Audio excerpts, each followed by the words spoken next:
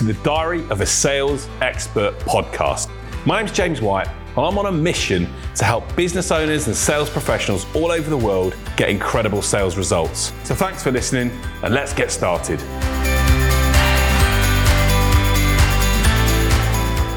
Why do some sales managers fail in their ability to get great results from the team that they work with?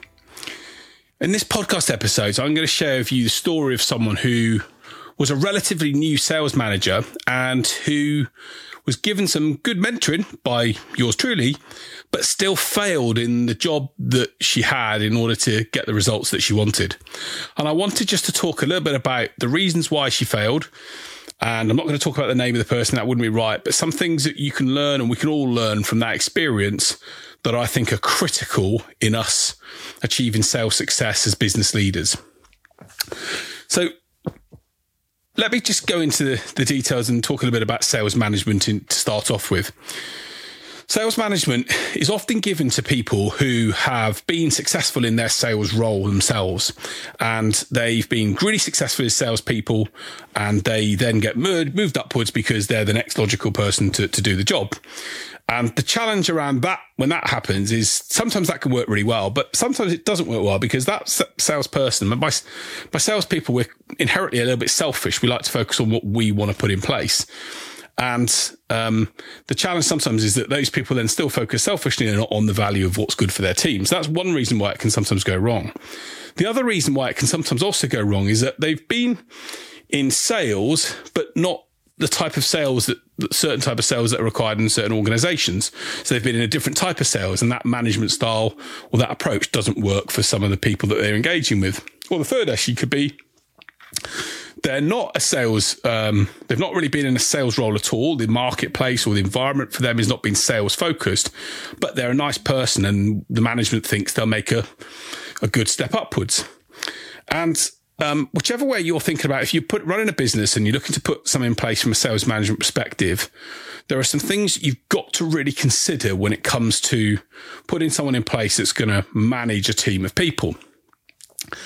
And there is some real issues that happen when some of the things that good management is about and good leadership is about don't get done. And that's what happened to the person in the story I'm going to share. So the answer to the question of which one she was in a semi-sales role. It was a customer engagement role that involved getting people to want to sign up to the service that this company offered. And there was elements of that conversation which was helping move them across the line. So it was sales in some cases, but not what I would call necessarily traditional sales, as in the classic, sales role where people literally have to be converted in a very hard sort of focused environment. And, but I was talking to one of the leaders of the business about that person. I said, look, I think she has an opportunity to do that. She's a lovely person. I think she has the opportunity to become a successful leader in this space if she takes note of some of the things that we want to share with her. And she focuses on working to get to do the right things with the team. So long story short, she was given the role, and I sat her down and I said to her, look, the key things that make really good sales managers, in my opinion, are that they focus on this MIST method that I've talked about before. And MIST is a really simple method and model to use if you're a sales manager. And it's a model that I created and shared before, which I said to her to focus on MIST. And the MIST method starts for motivate, inform, support, and train. And those are the really best sales managers will look to really motivate their team. They'll really look to be able to get them, bounced up. They'll focus on mini ideas, competitions, incentives, things that can get people excited and motivated. They'll work to get them the right bonuses. They'll work to make sure that team is fairly pumped up, ready to hit targets. That can be, the old motivational speech. It can be really just making sure when they're going through a tough time that they're motivated, that, it's sticking up for them maybe with other departments and not kicking them when they're down, you taking responsibility. It could be an extra things, but that motivation is a really key factor.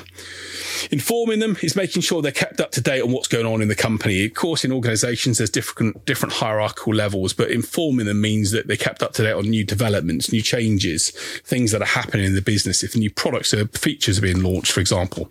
So keeping people up to date and using your regular team meetings and conversations to have updates and keeping them informed about progress and things is really important. The support part is probably the one part, however, that I think is the bit that so many people in sales management roles don't focus on, and yet I think is probably the key thing. And that's where I think this lady let herself down in the team that she was engaging. And I'll talk about support in a bit more detail. And then the fourth one is train, and making sure that you've trained those salespeople and that you've given them the support and help on how to do things better and how to handle sales situations. Now, the benefit of if you bring someone up through your ranks who's been in sales before to then be in a management position is they're generally very good at the training part because they know what to do because they've done it themselves. It's in the other three areas that they sometimes fail. But again, this organization had me in as a sales trainer. So I was helping train the sales team. So she had access to some external resource as well to train. So that wasn't something that she had to do. So the key element really why this person failed was the first thing I said to her when she started the new role was I said that, and the sales team that this organization had were based across a mixture of different areas across the country. They had 8 people in different teams in different locations. And the first thing I said to her was, really spend some time bringing the team together, arrange a date and time for the team together. We can do some training on that. And then spend some individual time with each team member, half hour, 45 minutes if you can, just getting to know them as a person and really getting under the skin of who they are as a person themselves and their life. And don't just focus on being, what do they want to achieve in their career and what do they want to earn? But really get to know what's happening in that person's world. Ask them questions and obviously do it in a way that makes them feel comfortable. But I'd say to her, start conversations by saying, look, forget about business. I really want to get to know you and understand you as a person. And she was talking to a female and a couple of the guys in the team. And the more I understand about you and who you are, your background, everything about you, the more I'm going to be able to know and help and understand when there are challenges and when there are things going wrong so that I can support you to help you do your job more effectively. And I said to her, look, make the time for that, because when you do that, and when I've managed sales teams before in the past, the first thing I will try and do is get to know that person on a certain level. And I've come into environments where I've been brought in and that salesperson doesn't even want to have a conversation with me. It's a bit like, well, who are you and what you're about? But I've sort of accepted that I'm going to get the odd punch, realistic, not physically, but metaphorically thrown at me. But I've sort of taken that and said, hey, look, I just want to understand and work out you and what's going on. And I'll be able to build the relationship to try and get people on side. And when you start to dig into the world of the other person, start to treat it like a sales conversation and ask questions. Tell me a bit more about what got you into sales, and tell me a bit more about your background and your family, and tell me a bit more about have you got brothers and sisters, and what do they do, and tell me a bit more about your wife or your partner and your husband, and what's their involved, what's their work, what do they do, and all of these different questions which you can write down that aren't intrusive, and some salespeople may not want to answer them, and there's a method in which you can handle that. But there's just very empathetically, I want to get to know you. I want to get to know a bit more about you so I can help and support you and really make a difference in your world. And I said to her, if you spend the time doing that, it will be a bit hard work initially. It's like anything; it takes a bit of time initially, but when you do it, 2 things it gives you. The first thing is that it will give you then an insight into what's going on in their world, so that when things aren't quite going the way you want them to, or things aren't quite going to plan, you can maybe start to, ask some questions. How's things going at home? I know when we spoke, you mentioned you had a problem or that, there was an issue at home. How's things going? I just want to check you're okay. I mean that with empathy, because if they feel that you really do care about them and they've talked about that problem, and especially when you're asking a question, they shared it and they were open to it, you're going to get inside their world and their challenge. And if you feel like you're listening and you're trying to help them and give them some advice or methods, places to go to solve the problem, or to try and at least deal with the problem, or even just be a listening ear for the problem, it's going to make them trust you more and want to engage with you more. So when you have that conversation, it makes a huge difference to be able to know where that person is and what's going on in their world. But the second part of it, which is also the key part of it, is there's this simple saying, which is happy salespeople sell well. And when someone's not happy, if they're not happy in their personal life and the things that they do day to day, then the chances are they're not going to be happy in their working life. And I said to her, to really focus in on getting to know people and understand what's going on in their own world, what's happening, so that she could get to understand how they are going to be happy and what they take to be happy, and what are the factors that make them happy and what are the factors that make them unhappy. Because when you get to know those elements, then you can start to identify when things aren't going to plan, what to do to solve them, or when things are going really well, you can even say to them, great, how are you and your partner going to celebrate this weekend? What are you going to do? Or you can even do great little gestures, like send them and their partner a bottle of champagne saying, congratulations on the month you've had. You've done amazingly well done. Those simple little gestures to motivate and inspire and to really make your sales team think, wow, this person really cares about me is great. And yes, of course, they're getting paid and commission for it. But as a sales manager, your job is to keep the orchestra playing. At the end of the day, there's no point if they've played one song and then they go on strike and don't want to play for the next, two or three parts of the show. You've, as a sales manager, got to get the orchestra playing every song on a good basis until the end of the show. And even then, when the end of the show starts, there's another show that starts quite soon, because in sales, our month and our quarter and our numbers keep rolling on. But when you get to know people and get to under the skin of what's going on in their world, you can be successful. And the long story short of it is, she didn't do that. And I think she tried to ask some nice questions and was, nice about things, but it was very superficial. It wasn't at a caring, deep, empathetic level. And when it come to then having some challenges with the team, she was a bit lost at sea. She couldn't get them running through, doing things for her, because they didn't feel like she really understood them. And all she'd say to them was, how was your weekend? Everything okay? Where are we at with the numbers? Rather than actually really getting to know what was happening in their world, and whether their child was ill, or whether their mum or father was unwell, or something was going on in their life.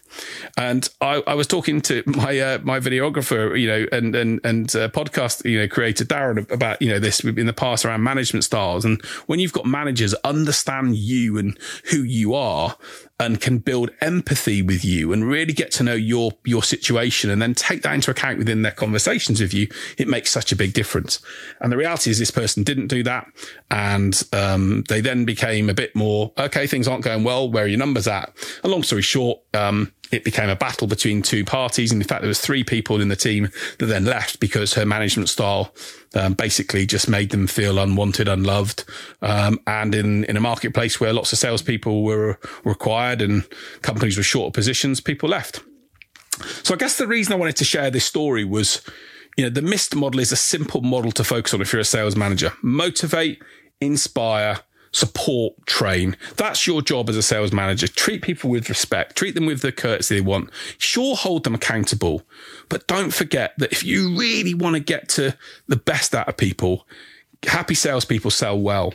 And if you want to get to the best of the results for them, and even be able to hold them to account and make them hold themselves to account, you've got to be in a position where you support them and engage with them. And it's nigh on impossible to do that when you literally don't have a connection with them, when you don't know what's going on in their world, when you know very little about them and their situation. So make the time initially when you take on a sales role to do that. And then make sure in your one-to-ones, your PDR and your calls you're having with them, find out how's things going, how's your kid, how, I remember you saying you're taking her, she's doing her play. How was the play? The little small gestures make such a big difference when it comes to salespeople and their world. Show you care about their world, show you're involved in it, show it's something that's more, it matters to you, and it's going to help get the best from them, and hopefully they get the results that's really important for you. So look, that's the story that I wanted to share today, which I hope is helpful for you. If you're a sales manager and things aren't going quite the way you wanted it to, definitely have a think around what's stopping you from being in a position where you're getting the results from your sales team. Have a little look. Are you implementing MIST? Motivation, inform, support, and train. Are you really getting to support and understand what's going on in their world?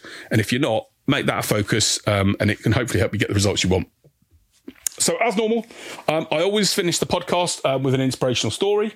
And I wanted to basically talk today about a couple of stories that I think are a group of people actually who I think are inspirational stories, and that's there's a fantastic group of footballers called the Lionesses in England who last year won the European Championships, and they were the first English ladies team to win a national tournament, I believe.